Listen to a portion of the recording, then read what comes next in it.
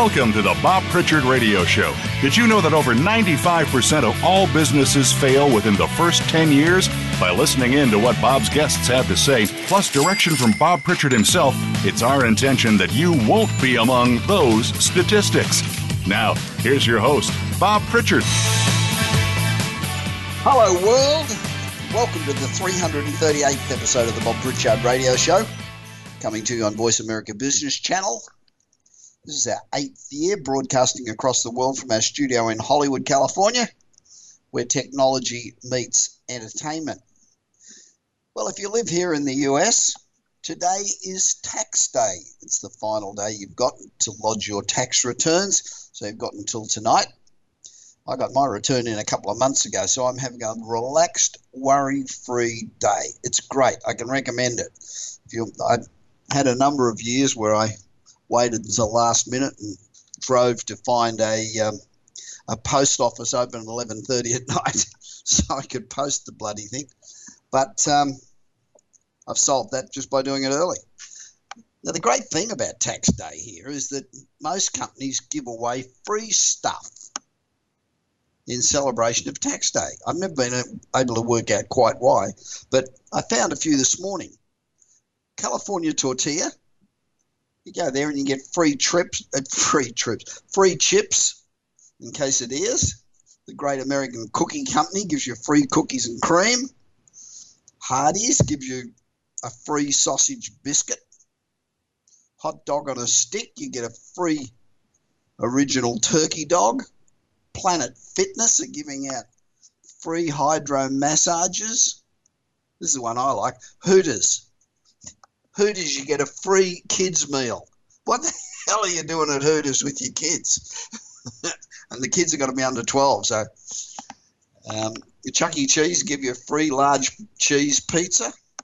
And there's millions more. Everybody's got freebies going. I think it's great. So how cool is that? Now, here in the US, we believe that we're the world leaders in technology. Of course, the reality is that we're not.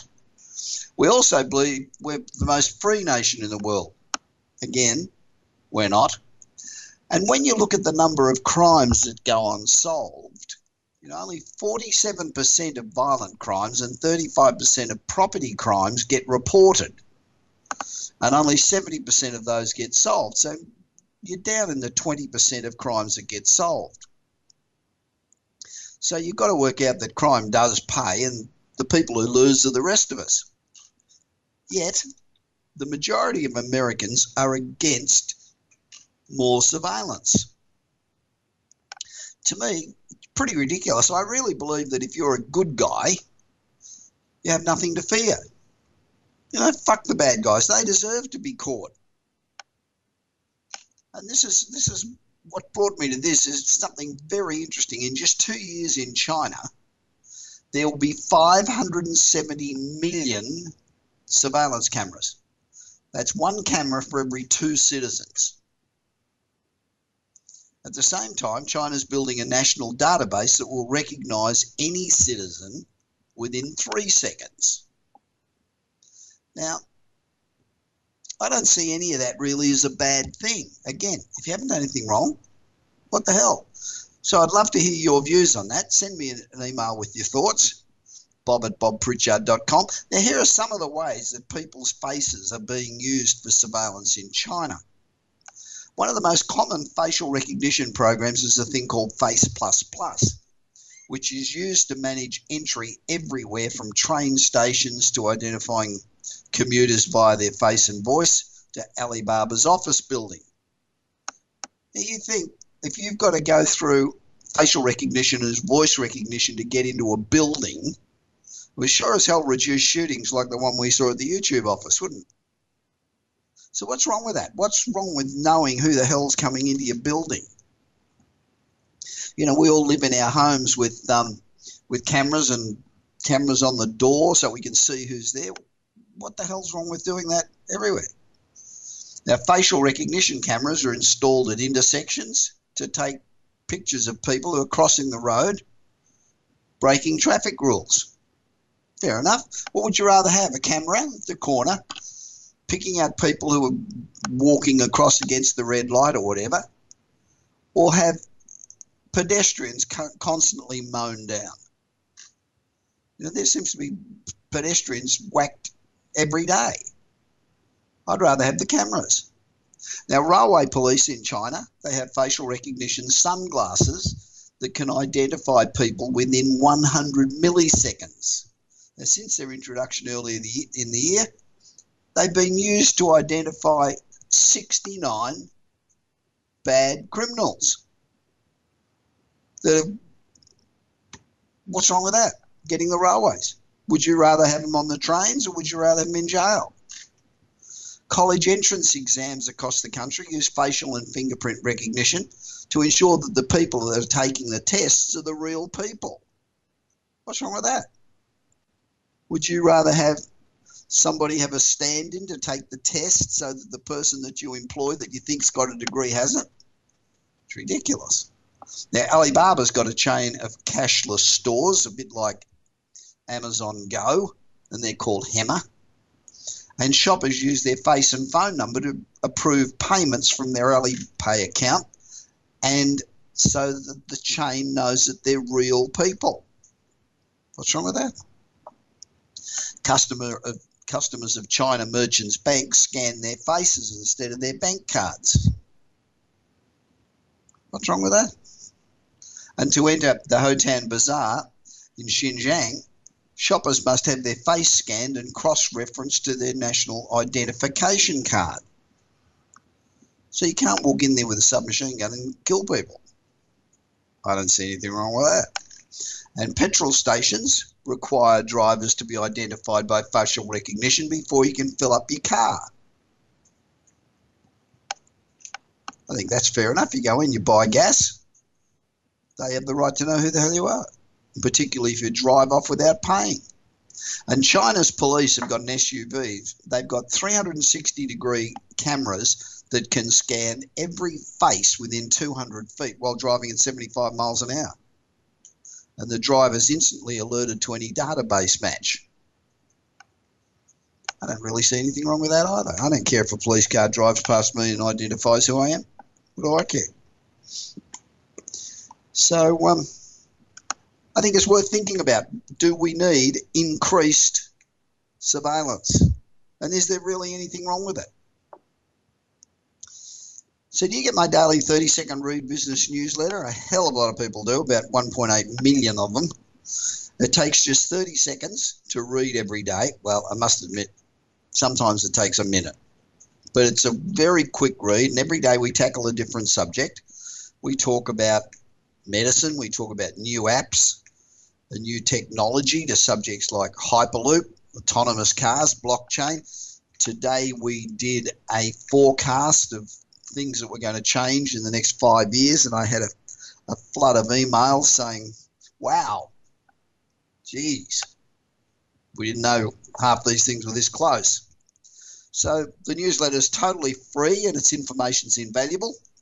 And if you don't get the newsletter, you should. All you got to do is go to my website, which is bobpritchard.com, Pritchard.com, and enroll.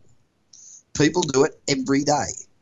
So just go to bobpritchard.com, enroll in the newsletter. If you get it a couple of times and you don't want to get it anymore, you simply hit the unsubscribe button and bingo, you're off. You won't get it again. And we also don't sell our mailing list to anybody. So if you get the newsletter, no one else anywhere ever is going to bother you.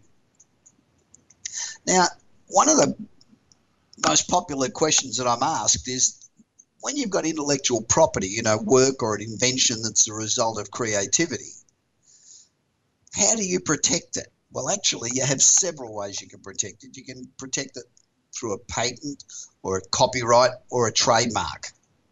And, you know, when you're getting work done, for example, if you contract out work, always make sure that your contract with a developer, say a software developer, for example, is work for hire. This enables you to protect and sell your license to your intellectual property. If you don't do that, you run the risk of the developer that you paid to do this for you saying that they own it. And you can end up in an awful mess, and it happens a lot.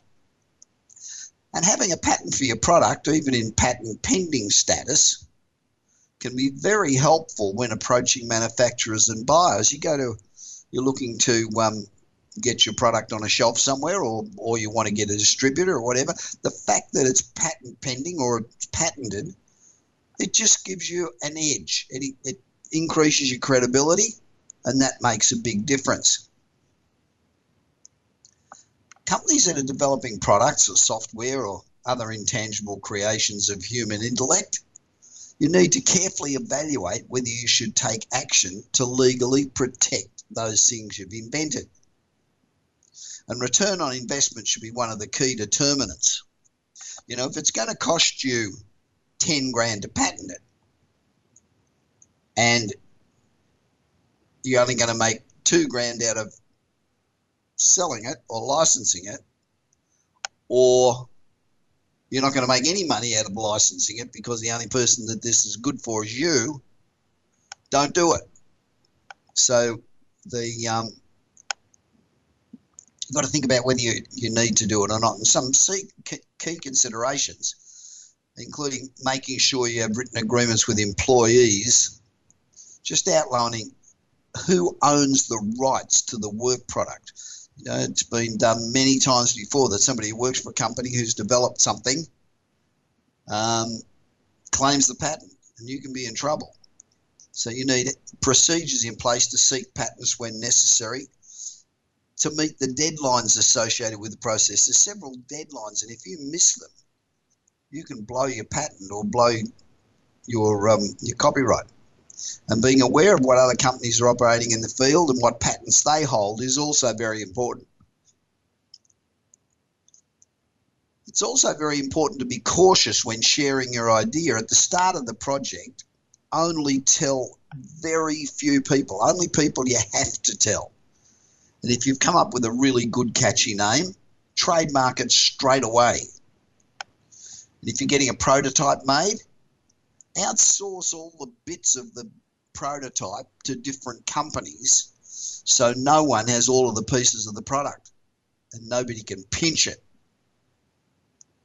Everyone who's working with you should sign non-disclosure agreements. It's really important. They're not, you know, people tell you all the time they're not worth the paper they're written on, and they're really not, but it does show intent. You know, this is one time where you should be paranoid. So intellectual property is a work or invention that's a result of your creativity. It could be a manuscript or a design to which you have the rights and for which you can apply for a patent, copyright, or trademark. Now, a trademark is a symbol or a word or words legally registered or established by use as representing a company or product. Copyright, that's the exclusive legal right given to an originator or an assignee to print, publish, perform, film, record, and to authorise others to do the same. And a patent is a government authority or licence conferring the right of a title for a set period, especially the sole right to exclude others from selling your invention. We're hackers. Hackers are everywhere, and there seems to be more and more of them. And they're increasingly targeting unprotected Internet of Things devices such as air conditioning systems and CCTV to get into corporate networks. Now, the Internet of Things refers to devices. You know, everything in your house can be hooked up to the Internet so that your phone can turn on your lights or turn on your kettle or turn on your air conditioning or close your blinds or lock the front door. It applies to almost everything: thermostats, refrigeration systems, air conditioning, you know, and everything in between. Even if you take your Alexa device into your office, it's a potential hack. So we don't really think very often about the security flaws that might be present in each individual unit. Now, an example just recently where a casino was hacked via a thermometer in a lobby aquarium. The attackers used the thermometer to get a foothold into the network. They then found the information they wanted. They pulled that back out across the network out to the thermostat and from the thermostat up to the cloud. So just a thermostat connected to the internet in a tank, an aquarium, can be hacked. Now, Israeli researchers recently tested some off-the-shelf smart home devices and found that they're able to access the majority of them by simply using default factory passwords. Some phone applications designed to monitor household appliances have been found to contain really bad flaws. For example, your robot vacuum cleaner has got a camera in it. It can be giving hackers a guided tour of your home using their onboard cameras. So you can get hacked from everywhere. And with the Internet of Things producing thousands of new devices connected to the Internet, it's going to be an increasing problem. A bank was recently hacked through its CCTV cameras, and those CCTV cameras are meant to catch bad guys, not enable them. It's probably safe to say that you won't be attacked by your robot lawnmower anytime soon, but the proliferation of cheap, unregulated IoT gadgets means cybersecurity firms are responding to new threats every week. So this is probably one area where there'll likely be regulation for minimum security standards because the market simply isn't going to correct itself. The problem is the items are so cheap and securing them is more expensive. Now, my guest today is Tim Fargo, and Tim is the president and CEO at socialjukebox.com. And if you don't know Social Jukebox, it's an app that eliminates the need to continually schedule your posts, and it manages all your content. Very interesting. Great product. And I'll be back with Tim after this short break on the Bob Pritchard Radio Show, being broadcast across the world this week from Hollywood in California, where technology meets entertainment.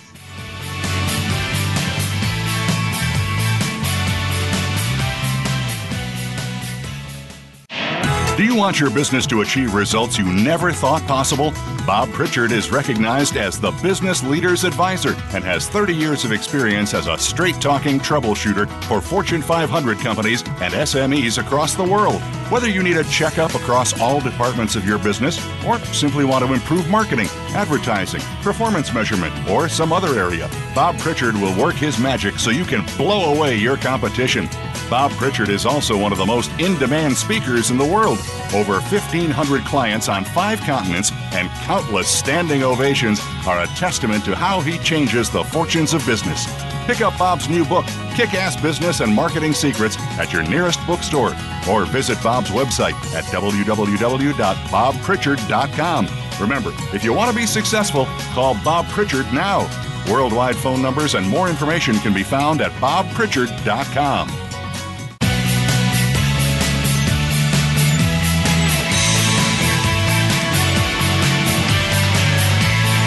You are listening to the Bob Pritchard Radio Show. To connect with Bob, please send an email to bob@bobpritchard.com. That's bob@bobpritchard.com. Now, back to the show. Welcome back to the Bob Pritchard Straight Talking Radio Show. Now, over the last 5.5, nearly 6 years, we've given you insights into the lives of over 300 of the world's most interesting business people. We've talked about what they do, and we try to find out what it is that makes them tick. You know, it's extremely difficult to create a successful business, and we all need to receive advice and assistance from those entrepreneurs who have achieved success before us. We certainly don't need to repeat the mistakes of others. So the aim of this segment is to give you the knowledge to address these fundamental issues and to assist you to become successful. My guest today is Tim Fargo. He's an entrepreneur, an international keynote speaker, and he's a best-selling author. He's presently serving as president and CEO at socialjukebox.com. A great name, I might add. I think that's one of the really good app names. And it's an app that eliminates the need to continually schedule your posts, and it manages your content. This is what I need, trying to juggle content for my newsletter every day and the radio show and everything else. It's a nightmare. And the app's received loads of media mentions, including Inc., Forbes and Social Media Examiner. Tim was the founder of Omega Insurance Services, an investigative firm. He started in an extra bedroom and sold 7 years later for $20 million. Tim, welcome to the Bob Pritchard Radio Show. You're being heard all around the world. Hey Bob, thanks for having me on. Appreciate it. That was a very nice intro. I actually almost got impressed myself, but then I realized it was just me. Where are you at the moment? I am in Wrocław, Poland. In Poland. What's the weather like there? Blustery. It's about probably 14 degrees and very windy. We just had a pretty warm spell, and then we had a cold front hit, so now it's a bit stormy. Right. But otherwise, lovely. Not bad. Yeah, I'm spoiled living in Southern California for so long. I'm in Sydney at the moment, and it is cold. Well, cold for me anyway. Now, for our listeners that might not have heard about Social Jukebox, how does it work? Essentially, you put your content in, and each jukebox, so to speak, is a reservoir of content. So, for instance, somebody like you that's doing kind of, broadcasting, you might have your back catalog of shows and whatnot in one jukebox, and maybe you'd have some things that you like, maybe some blog posts you'd written in the past in another jukebox, because you maybe want to distribute those at different speeds. And then we have a thing called targeted posts, which is a more specific way to share content. And like if you had a new show, you'd put it there and then schedule it to transfer after a certain number of days. So essentially what it does is, if you wanted to create a media schedule, right, you can automate that media schedule. So as you have new content, you can add it into the system. I mean, that's really the idea. I got it. I had written a book, and the whole product came out of, I got so sick of being on social media trying to promote the book. Yeah, I was like, this is taking way too much of my time. So I ended up contacting a friend of mine. He built the product for me. Right. And then I found out people were a lot more interested in my software than they were my book. So I was like, well, you know what? Screw the book. Welcome to the software business, and the rest is history. So, how did you come up with the name Social Jukebox? It's one of those 2:00 in the morning wow moments, was it? Yeah, it was a combination of wow and like basically going through a list of possible names, like first doing a search on what domains are available, which is almost none. Well, none with, it's like, my granny's social media distribution system.com. Yeah, none with any sizzle. Yeah, so, you quickly eliminate a whole herd of names because they've been taken or parked or whatever. Yeah. And lo and behold, it was available. We started out as Tweet Jukebox because in the beginning it was just Twitter, but now it's Twitter and Facebook and LinkedIn. So, Tim, how did you become an entrepreneur? Did you pop out of college and go, aha, I want to be an entrepreneur? Screw the boss. I think it was more, from when I was a kid, I was cutting grass and shoveling snow and running errands for neighbors. Basically, I was a little bit of a mercenary. If you had some cash and you had something that was legal, I would do it. So... because my dad was, and it was also partly because my dad was pretty tough to get a dollar out of. But anyhow, I think it was born out of, I really preferred, because I had when I was maybe 15, 16, I actually had a job. And I much preferred just, if I cut someone's grass, I could go there, get the job done, and then just take off. Right. So my hourly rate ended up being much better than working as some, minimum wage earner at some store or whatever, typical kind of student jobs. Yeah, I understand. So what was the first challenge when you were when you went, what was your first, apart from cutting lawns and things, what was your first entrepreneurial role? What was the first thing you took on as an entrepreneur? I would say the stagger step, the intermediate step, where I really kind of got back into it with any degree of oomph was I tutored people all through college. And it started out as just like a tiny bit, and then it turned into I was selling blocks of time. You could get a discount if you bought 10 hours. You could get a deeper discount if you bought 20 hours. And so, I mean, I think my grades dipped a little bit because I was actually doing that so much. I mean, it was more like, obviously it was solopreneuring. Yeah. But, and I went from that, and actually this kind of segues into a great failure. I had this idea to, this is when databases were new, right? I mean, they weren't new, but PCs were new, and like having a database that was accessible to a normal human being was pretty new. Yeah. So I had the idea based on, like, when I had gone to the Career Center, it was horrible. It was like a horrible experience. So I thought, okay, I can have people put their resume into a database, and then I'll market to employers. And instead of them doing on-campus recruiting, they can contact me, and I'll get them the resumes they want from whatever university. Sure. And I learned all kinds of lessons there. Lessons about the difficulty in introducing a new product, lessons about not knowing how to market a brand new product, lessons in being undercapitalized. Because I had saved from tutoring and stuff. I'd saved about 20 grand, and I burned through every dime of it with very close to zero traction.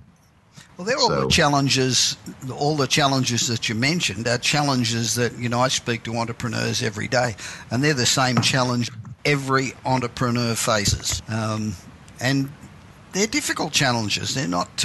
It's not easy to become successful if you're starting from scratch, and there's a big world out there that's got to hear about you, and it's damned hard to communicate. Well, but this is something that I think is really relevant to the audience. I mean, if people are somewhat agnostic, I'm pretty agnostic as to business type, which is how I did investigations, and now I'm doing software. I mean, to me, like, I'm just interested in being in business. Mm-hmm. But a lot of people, and especially a lot of young people, I hear, I need a great idea. It's like, well, look, take a page out of Richard Branson's book. I mean, he doesn't really do new businesses. He out executes on existing ones. Yeah. And that's a much safer, much easier way to do things. I mean, that was part of the problem with what I was doing. I mean, when I told people, like, you'll put your resume in a database, they had no idea what I was talking about in 1987. Sure. So, I think that's one of the challenges, like, if you're going to do something, sometimes it's better to be a Me Too with a niche, or a Me Too with better execution, than to go, oh, I have this, like, even if you have like the most awesome idea in the world. I mean, like the first internet browsers, I mean, they're all gone. Yeah. I mean, so the people that are left standing don't necessarily tend to be the first to market. And I think it maybe sounds sexy that you have a new idea, but it's a lot harder. It's a lot harder, in my opinion, to make it with a new idea than it is to out-execute on an existing one. Usually it's not the first person into the market that's successful. If you ever look across most of the new so-called new businesses over the last 15 years or so, none of them were first to market. They all came into the market after someone else had done the hard yards. I worked for a multi-billionaire once as the marketing director, and he used to say the one thing that you never want to do is get into the business of trying to educate the market. It's very expensive, and somebody will come along and just pick up where you left off and be a success. And it's true. Right. Well, what's that? I don't know who originally coined this phrase, but, the definition of a pioneer is a guy face down in a mud puddle with an arrow in his back. I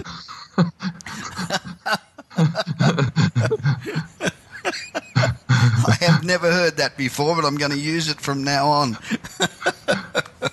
But it's funny because people are like, oh, he's pioneering. It's like, yeah, great. Well, there's an arrow destined for him. Because I think it's exactly what your former colleague said. I think people underestimate the difficulty. Like if you say the word donut, everybody listening has an idea in their mind of what a donut is. Sure. But if you come up with something brand new, forming that idea in their head isn't easy. And especially today when there's the market, like the channels of marketing and everything have become much more complex. Getting that information out has become even more difficult than before. I mean, it's easier to get into a marketing channel, because of social media, et cetera, but it's more difficult to be heard because there's a lot of noise out there. Yeah. So. Yeah. And it is extremely difficult to differentiate yourself today. It's always been hard, and it's always been everybody's, first thought is, how do I differentiate myself? But today it really is getting more difficult because there's more and more weird, wonderful, and wacky things out there to compete with.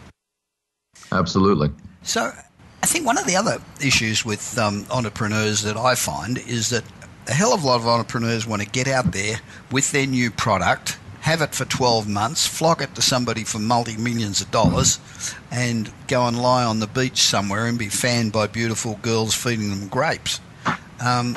There's not as many people, not as many entrepreneurs that think, I want to get in this, I want to be in it for the long haul, I want to build and establish, a solid business.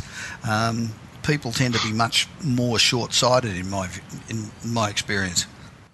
Well, I'd have to say that the real money, in my opinion anyhow, is the biggest challenge, because I agree with you. I certainly enjoy the idea phase. The ideas and coming up with new stuff, that's much more fun and interesting. True. But the money is in execution. The money is in taking Social Jukebox and getting 100,000 more users. The money is in getting your idea to become the dominant idea. Bezos had a great idea when Amazon was just a bookseller. Yeah. Right? But by staying in the game, and now they had an idea to share server space because they had such surplus of server space because of building server farms. So now, their biggest business is the cloud, at least on a revenue basis. So, sure. When people think, oh, I want to have all this, I'm not saying it's not possible, but in my opinion, the real big returns tend to be from putting up with the boring slog of making something better. I spend every day I do all the support for Social Jukebox myself. Right. And one of the benefits of that is I get to see the product through the customer's eyes. So it's the boring slog of going through and checking what they're talking about and then tweaking and making the product a little bit better. But when you do that, you don't necessarily see each day as some kind of revolution. But what you may end up with at the end of the year will be, because you've managed to take the rough edges off the stone. So all of a sudden, what looked like just a rough diamond before is now quite polished and nice, just by virtue of being in the game, staying in the game, listening to your customers, iterating. So that's how you build momentum and build a base. I think there's a chance, that people will make it, but with these kind of short-sighted plans. But those are outliers. That's why they make the news. When somebody comes up with a new idea and it quickly gets bought for $1 zillion, it's in the news because it never happens. Yeah, that's true. So, but don't you come down to work-life balance for most people? Because, being Bezos is one thing. He's working 80 hours a week. He has been now for 30 years. He's not as young as he was anymore, and a hell of a lot of good parts of life have passed him by. Sure, he's got $100 billion, but at what cost? Well, I completely agree with that. But I think the challenge is, like with my business, I'm very occupied, but last week I was in Bologna and Portofino and the Cinque Terre coast of Italy, and I'm back in Poland for a week. But I was working there. I mean, using my phone and my laptop. But I was still going out and doing things and having a great time. And then I came back here, and now I am doing more work because I'm back kind of at home, so to speak. Yeah. But next week I'll be in Sicily for a week, goofing around. And I mean, I'll still do support, and I'll still work on the product, and I'll still interact with people. But I mean, I think you just have to make a conscious decision, and perhaps that's actually the rub. You know what we're talking about here about staying in the game. Yes. If the idea is I'm going to work 100 million, I'm going to work the maximum number of hours, I'm going to do it for a year. I mean, that's not sustainable. No, it's not. And if you do find a buyer, if you're working like nutty hours to the point where you're just like getting burned out, you're likely to make a horrible deal because you just want the thing out from around your neck. Yeah. But if you you're gone. No, but if you have a business that's more sustainable, where you've built it with the idea of is this something I could like really want to do long term, you can stay in the business and build it properly. And if somebody wants to buy it, you're not going to feel compelled to get rid of it because you're so tired of dealing with it. I think it's a conscious decision, though, isn't it, to give yourself time off? Like, I'm a speaker as well, and I'm up around the 2,000 odd speeches, but we make sure that now that anybody that books us, we stay in the place for 4 or 5 days. You speak for an hour, you have the rest of the time off, we go exploring and we go, do all the sites.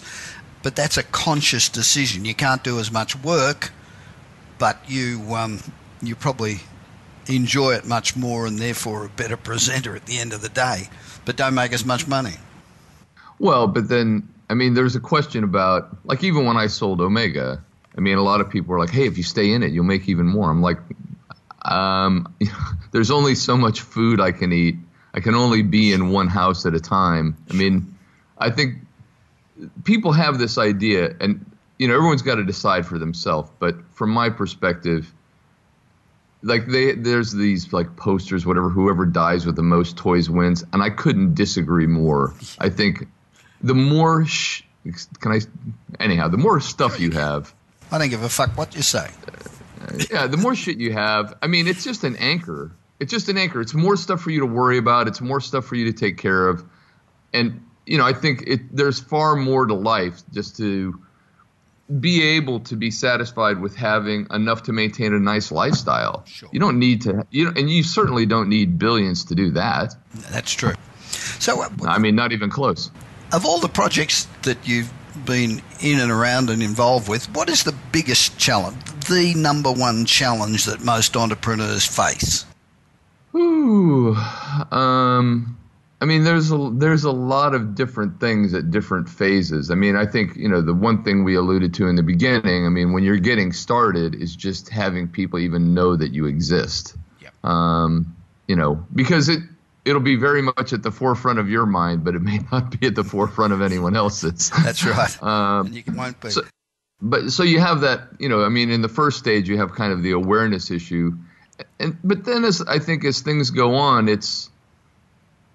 and this is just from my own experience, I think that there's a huge temptation to branch off into stuff you know nothing about. And you see it happen in companies all the time. You can tell like the founder or the owner has gotten bored, and it's like when I ran Omega, people were like, "Oh, we could do this kind of investigation because we just did insurance fraud surveillance. That was it."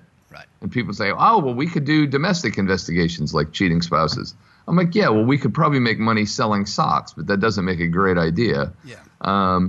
And by staying focused in one thing we knew a lot about and we had processes for, we were able to grow faster and cleaner. But of course, there were times where you just get really bored with doing that. And I think that's probably one of those, like the siren song, kind of how entrepreneurs end up on the rocks. I think you start extrapolating your talent set or your skill set to that you're going to be good at everything. So you start doing stuff you don't know anything about. Yep. And then all of a sudden you go, hey, what happened to the business? Yeah. Good idea is to stick to your knitting, as they used to say. Yeah. Have you had to chase money to drive some of these businesses? Fortunately not. The only at Omega we had a bank line, but I mean we were fortunate in that when we were looking for money, credit was, I wouldn't say it was like easy. I mean, we had to do a little poking around, but these stories I hear about people going out and doing road shows and raising equity, and I never did anything like that. That's hard yakka. It is, and it's soul destroying too, because you're out there pushing your idea, which you're very proud of, and person after person after person says, "No, I don't think so." But unfortunately, today it's necessary because you can burn through money very quickly.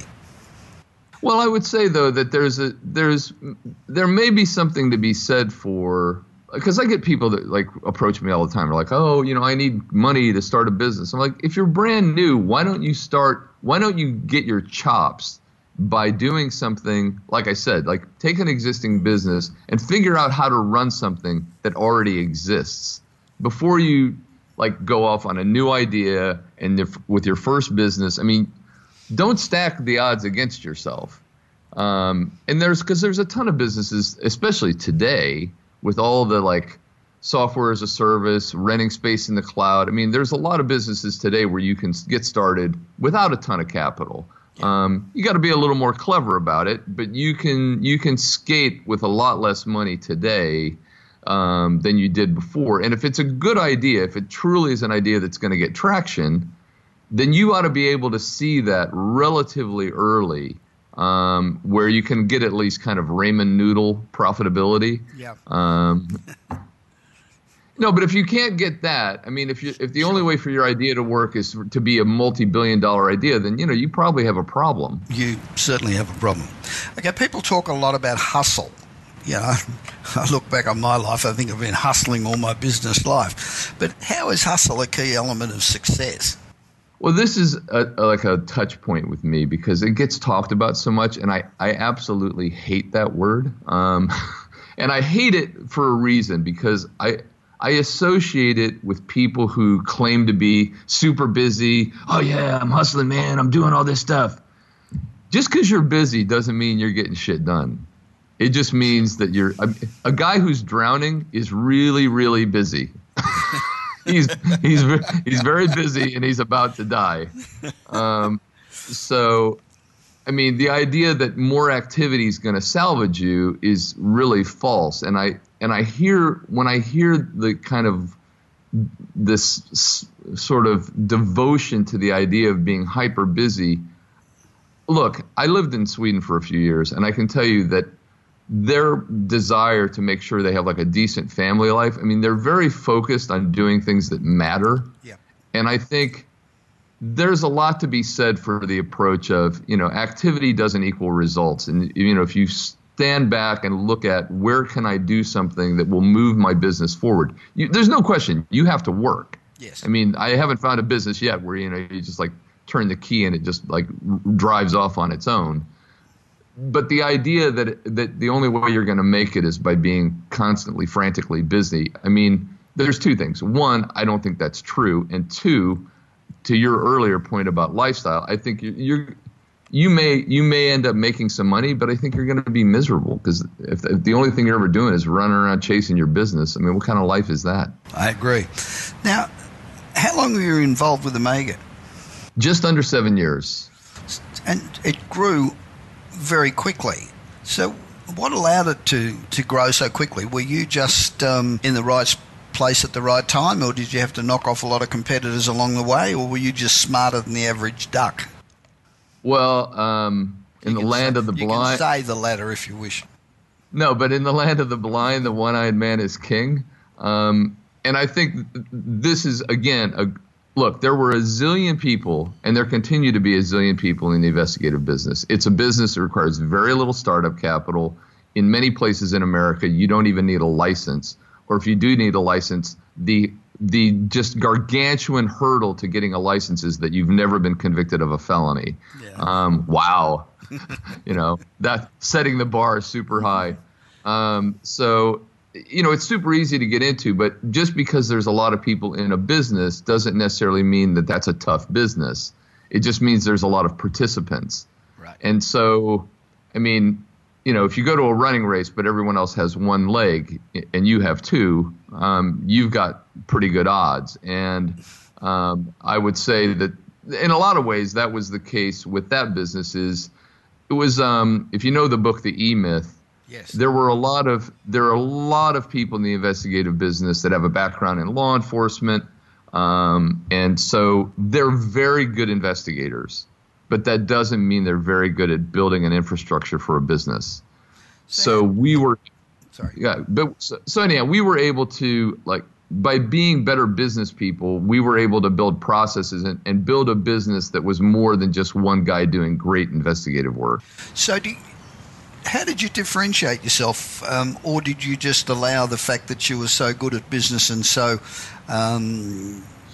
technologically proficient or whatever to carry the day for you?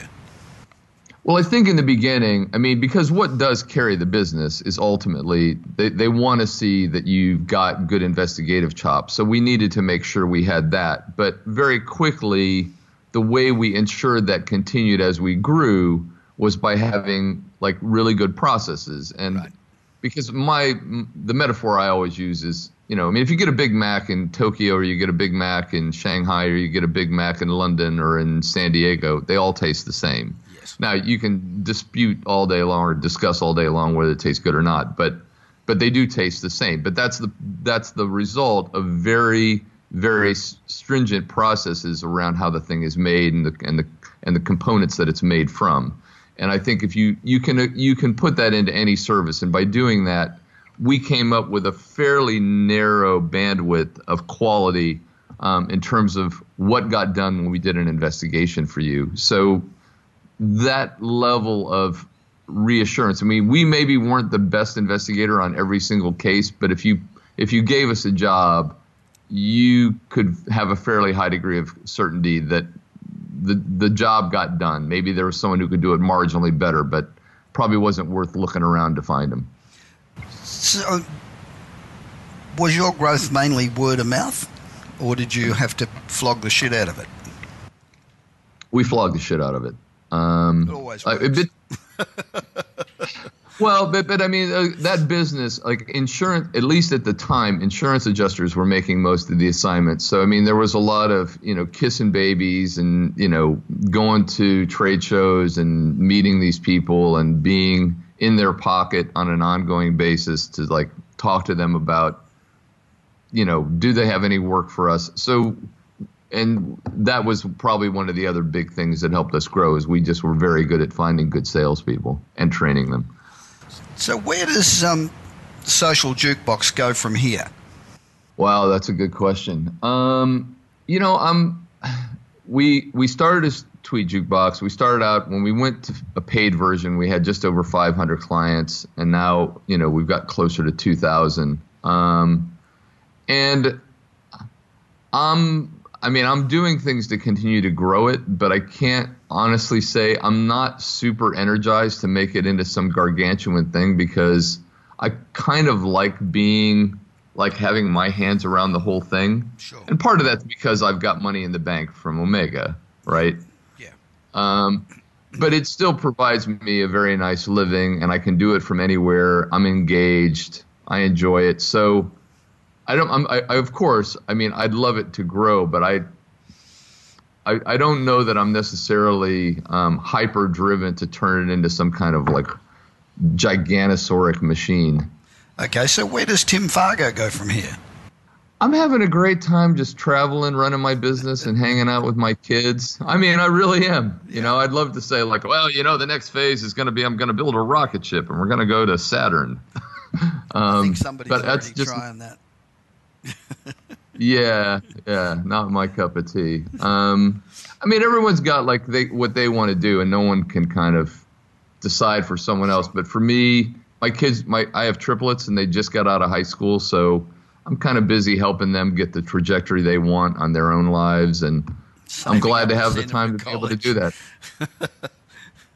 Well, but the thing I want to make sure I do, that's a fair goal, is to get them doing that. But I think an even better goal is to make sure that whatever they get into is something they want to stay at and that will provide a living for them. because if it doesn't, I may need to. So, Tim, thank you very much for speaking with me on the Bob Pritchard Radio Show.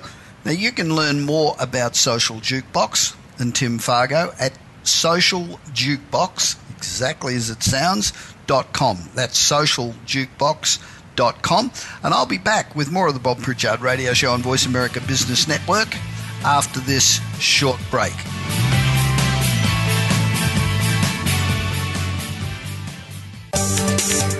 From the boardroom to you, Voice America Business Network.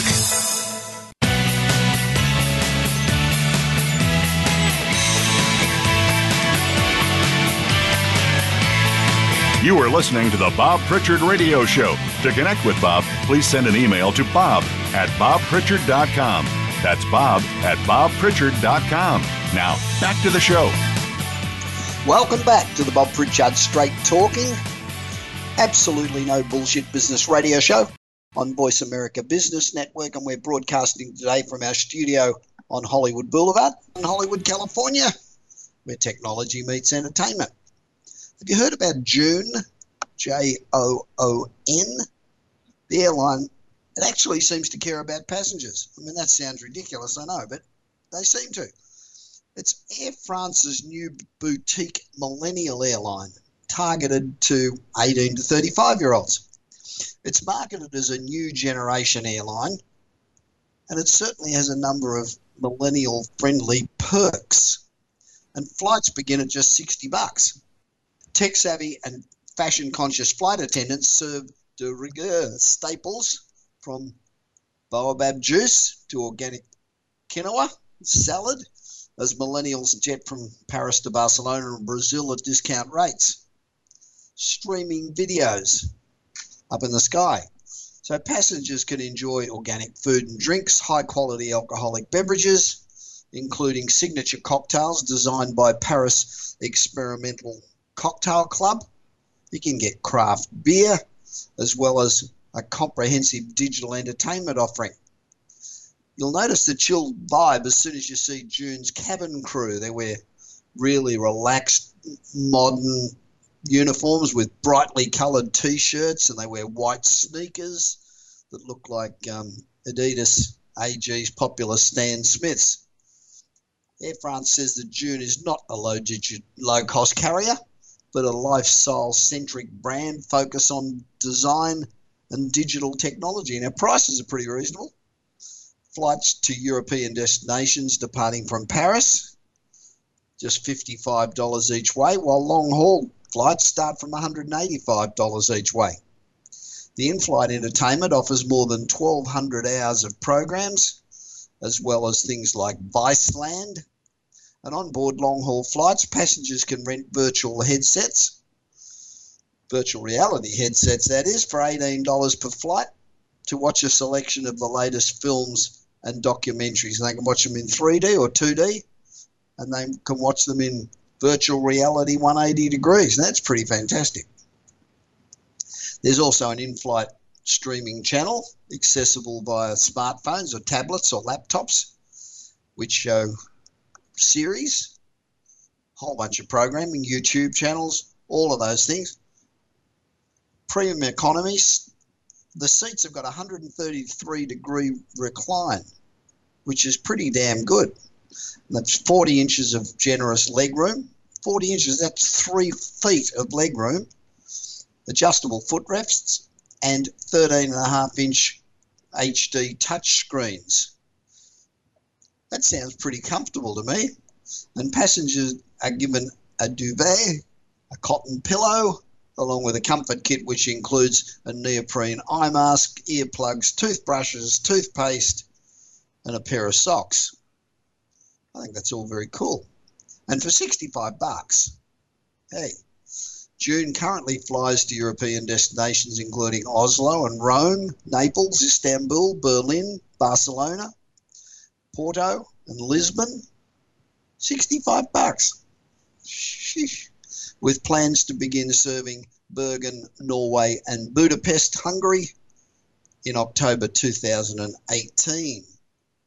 And the airline will soon begin operating new routes to Brazil and the Seychelles, as well as India in June, in addition to its current long-haul offerings to Egypt, South Africa, and Iran, all for $169.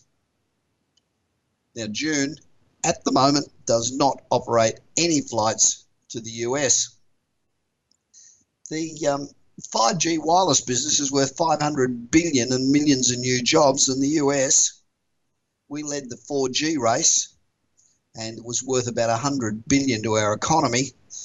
But at the moment, we still trail behind China and South Korea in laying out the infrastructure for 5G. 2G delivered text, 3G delivered the internet, 4G brought us video, but 5G provides high speeds and a whole new transmission system. 5G systems support 1,000 more devices per metre than 4G, and eliminates the transmission inconsistencies and slowdowns that are caused by mountains and buildings and crowds. Now, it's estimated that by 2020, each American will own and use some 30 internet-connected devices, and 76% of data traffic will be streaming video. Wow, so that's a huge amount of data that's got to shifted backwards and forwards, or others just might need tiny packets of information, but it will provide unbelievably fast broadband speeds, have enough capacity to perform every function needed without any loss of speed or connection. But America lags in the 5G readiness because we rely on Verizon and AT&T, T-Mobile and Sprint to build the antenna infrastructure, where China's wireless providers are streamlined by government mandate. But it's critical that the US remains the industry leader. Remember, if you're not living on the edge, you're taking up too much space. It's easier and it's much more rewarding to do the impossible than it is to do the ordinary. If you're always trying to be normal, you'll never know how amazing being not normal can be. So I hope you can join me again next Tuesday when I will again be broadcasting from my regular studio on Hollywood Boulevard in Los Angeles, where technology meets entertainment. In the meanwhile, continue to be successful because the alternative really sucks. This is Bob Pritchard. You've been listening to the Bob Pritchard Radio Show. Please join us again next Tuesday at 8 p.m. Eastern Time, 5 p.m. Pacific Time on the Voice America Business Channel. Until then, enjoy another week of success in your business and your life.